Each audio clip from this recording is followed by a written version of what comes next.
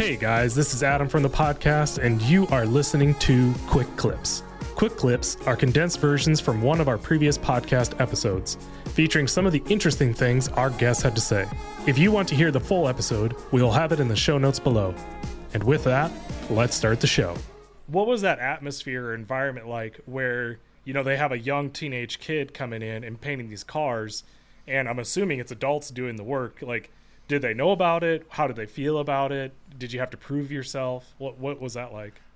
Back at that particular time, I don't think I had as much of an issue with it because I think it was kind of a situation of none of the people in the shop wanted to paint, so they were happy to pass it off to anybody else. That was back in the days when a lot of shops had what we would call combination men. They did their own body work and painting.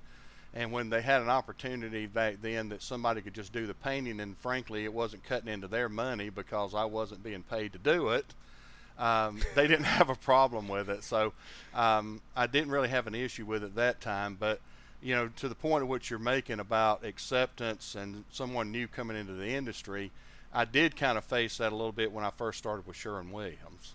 Why was painting kind of like not the thing that people wanted to do back then versus now? It seems like, you know, if you're the painter. Back in that time period, I would say that the painting process was a lot more laborious than it is today. You know, when I first started off, we were still doing a lot of work with acrylic lacquer. So you were essentially adding a lot of different coats. You were having to wait between coats for it to flash correctly. You were having to later on sand and buff and polish everything. So it was a lot of labor involved with actually doing stuff back then. You know, it's an entirely different process. Occasionally you would end up doing an overall paint job using acrylic enamel or acrylic urethane.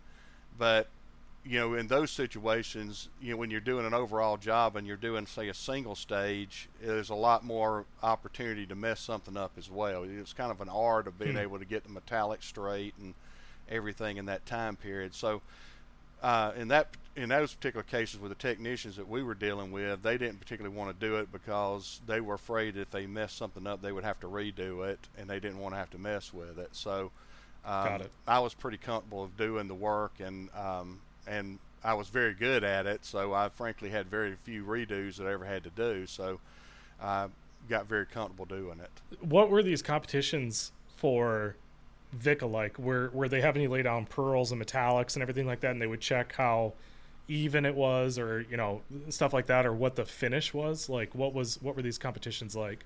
Well, the competition back then is a little bit different from what it is today. I just recently had the opportunity to go back to the first national contest I'd been to since I competed. And now they've kind of separated the contest out. So there's like a refinish competition, there's an estimation competition and damage analysis, and then there's a collision body repair competition. Back in that day, we did it all. And it was probably the longest, that contest of all the contests they did in skills competition. And keep in mind, they did masonry, electricity, everything, all these other skill competitions. Ours was the first one to start and the last one to end. And we did, we had everything from doing frame setup and analysis to writing an estimate to doing various welding and cutting with welding equipment to dent repair and also painting. So we did a little bit of all of it. So, and it was all condensed in pretty much one day. So you were, when you left at the end of the day, you were exhausted because it was a constant race because you were timed the entire time you were doing it as well. Just out of curiosity, what was the thing that when you're trying to become DRP approved, what were the qualifications that these companies are looking for primarily to approve or not approve someone? Back at that period of time, they were looking at things like capacity. Do you have the capacity to take on the work? You know, if we send it to you, can the work get processed in a quick enough cycle time to be beneficial to us? They were looking at things like repair order accuracy. Are you gonna be able to? Is there going to be this honesty and transparency in the way we're writing these tickets and giving them back and forth? Because that, keep in mind, that was also a time where we were transitioning from shops writing things from manuals to go into computers to write it. And so there was a lot of distrust going on that people might not be writing things correctly. So those were two of the things in particular they were looking for at that time. What was probably the most difficult job that you had, out of all these different hats that you've worn? What was probably the more difficult one for you? Well, I think at one point probably being a sales director was probably one of the more difficult ones, and I think I say that because I had responsibility for an organization that was probably over 200 people working for me, and you were dealing everything from store staffing issues all the way up to sales reps and sales opportunities and customer issues. So it took a lot of balancing of that as you're trying to work through the day to be able to accomplish what you're trying to do. But one of the things I learned from that is that if you're going to be effective when you have a large organization like that, is you have to create culture. You have to have the right kind of training in place. You have to have the right kind of support in place, the right kind of encouragement in place with your people. And I think it helped me at that point as I discovered that I needed to have a very open door policy with my people. I tried to be less hierarchical in the way I did stuff. So I would, if a sales rep needed to talk to me, I didn't wait for them. They didn't have to go through their manager to come to me to talk. And my management team also knew that if some of those people came directly to me, that I wasn't going to penalize them or hold them accountable for their people coming direct. I felt that if I've got to instill a culture, that having that access was a key piece to being successful. So that was probably one of the it was struggling, but it was a great learning opportunity as well. What were some of these things that you were doing back then that improved the environment and the culture of the company? I think it goes back, and I don't think it's any different now because it's all in human nature. Is the most valuable thing you can give somebody is your time. Mm-hmm. And you talk about things. It's great to have a pizza party or recognition or different things like that. But what I find people most appreciate is when you're willing to give your own time to them, to sit down to them, to listen to them, to allow them to share with you where their thoughts are, to brainstorm with them around things to help them be better. And that's kind of what I focused on then, and that's what I focus on today. We found that even through a lot of the training we do at Sherwin-Williams, our most effective training is when we actually do one-on-one coaching, and that's the things that people most appreciate. If in the busyness of the day, we're slammed with emails and phone calls and everything else, and it's easy that you can go out to work with a sales rep that you pick them up, they pick you up at the airport, you jump in the car in the passenger seat, and you immediately pick up your phone and start returning all the phone calls that you missed when you were on the plane. But you forget that you had this great one-on-one windshield time right there with them where you could be giving them some dedicated time, and that's where they really get the most value out of it. So when I went back to the culture piece, as I started myself and with my management team, is making sure that we actually set time aside with our people to actually talk to them, understand what challenges they were dealing with, also understand what their career objectives were and what they were trying to accomplish. And I say this beyond just a normal performance appraisal timeline. You get that once a year performance appraisal. If a sales rep or an employee of yours hears about something at the performance appraisal that they haven't heard all year, that's not a very good process. You should be talking about things on a regular cadence, and when you get to a point of a performance appraisal, it's just essentially recapping what you've already been talking about all year. So that's where I think the real piece is that giving the time and the energy and the efforts to people is where the real value comes from.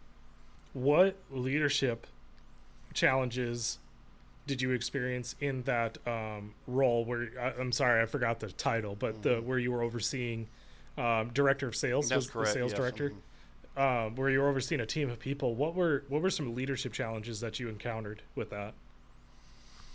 Well, I think one of the biggest challenges, you've got to have the right kind of people on the team. It goes back to the old book, if you've read it years ago, Good to Great, and it talks about having the right people in the right seat on the bus.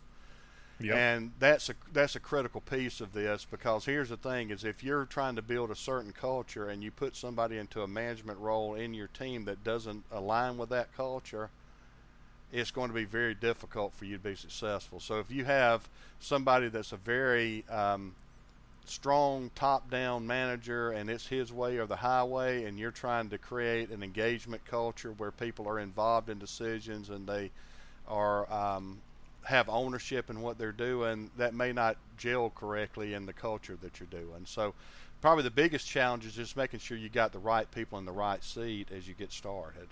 And I think that's where a lot of people struggle, and this is a big struggle today in particular, because we're in the middle of a labor shortage. We're trying our best just to get bodies to go into roles just so we can get things done. And so in some situations we may be making decisions and putting wrong people in roles because we're trying to patch a hole rather than looking at things strategically. But we have to think about that as we're doing some of these things, is it going to hurt the rest of the business? Because you may be plugging this hole and in turn create a crack in the dam somewhere else because people don't like the culture that person's bringing. Hey guys, Adam from the podcast. I hope you are enjoying today's episode. Just wanted to ask you a quick favor. If the show has brought you value in some way, would you mind giving us a review and sharing the show? It really helps the show get out there. Also, if you are looking to expand the services that your shop offers and you want to do more than collision work, you should really check out our company, Clarity Coat. Clarity Coat is a peelable paint that allows body shops to offer color changes cheaper than a repaint while still looking like real paint. You can also offer clear protection that has no edges and is sprayed instead of laid. Unlike vinyl and PPF, Clarity Coat can be sanded and polished, so you can give your customer the exact look that they are wanting. If you are looking to expand your shop's services, go to claritycoat.com and fill out our Become an Installer form. All right, let's get back to the show. Having an apprenticeship type program where you have a younger tech working with an older tech, and you had brought up, maybe there's a compensation model that needs to change there. In your mind, let's just throw out all politics and everything like that. If you had a shop and it was an ideal fairy tale world, how would you see that playing out? Well, I think you have to kind of look at it's that whole bench development piece, is you need to have a strategic plan as far as how you're going to onboard and bring people through the organization. There are some good shops out there that are very good at doing this. They bring in junior techs, they apprentice and train them, they learn the culture, and there's a lot more of a alignment to the goals and missions of that business because of the fact that they grew up in the business. It's very similar to something we do at Sherwin-Williams. We have a program called a ABM program, or a MTP program, so a management trainee program, and it's worked so well for us that our CEO actually came through that program when he was first started in the industry. But what we do is we recruit kids. I say kids, that's why I use the terminology, but we recruit young people, usually college age people. We bring them into the organization, we train them in one of our stores and the way the stores operate, and then after a period of time through their training, they're promoted into an assistant store manager role. Then they continue to develop as far as a training matrix, and then ultimately they apply and they move up into other roles, sales reps or store manager roles, and that's how we kind of feed the organization.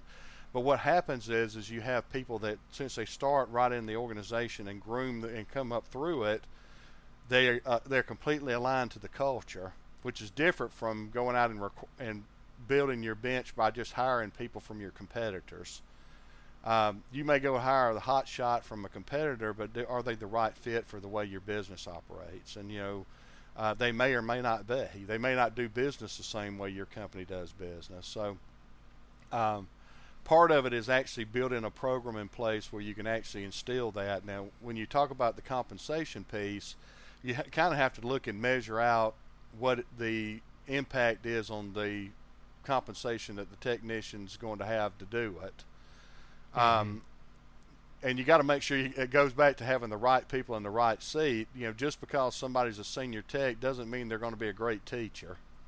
So, Global Director of Business Services, what role or things does that entail for yourself? What are you doing for Sherwin-Williams on a global scale with that? So the best way I can say it is that I work with all of our organizations across the globe. So I deal with all the different markets. So it gives me some insight into what's happening in other parts of the world, which you can kind of look and see some of the things that we're dealing with today, and you can look back at Europe and you can say, well, that's something the bridge they crossed 5 years ago, and you can just see the changes coming. So I get the great opportunity of that, but I focus on the internal development of our employees around how do they actually deliver value to our customers. I actually work with our customers to help them develop and grow their business and to be the survivors in the industry, the ones that not only survive but thrive. And then I work on our added value programs, and I work with strategic partners to make sure that we're able to help them achieve the goals they're trying to do. So that's a lot of stuff, but what it really comes down to is people and helping the people be successful and delivering value to our customers and help our customers deliver value to their customers. All right, that does it for today's Quick Clips. If this episode has brought you value, would you mind giving us a review? Also, if you would like to learn more about ClarityCoat and what it can do for your business, please visit us at claritycoat.com. See you on the next one.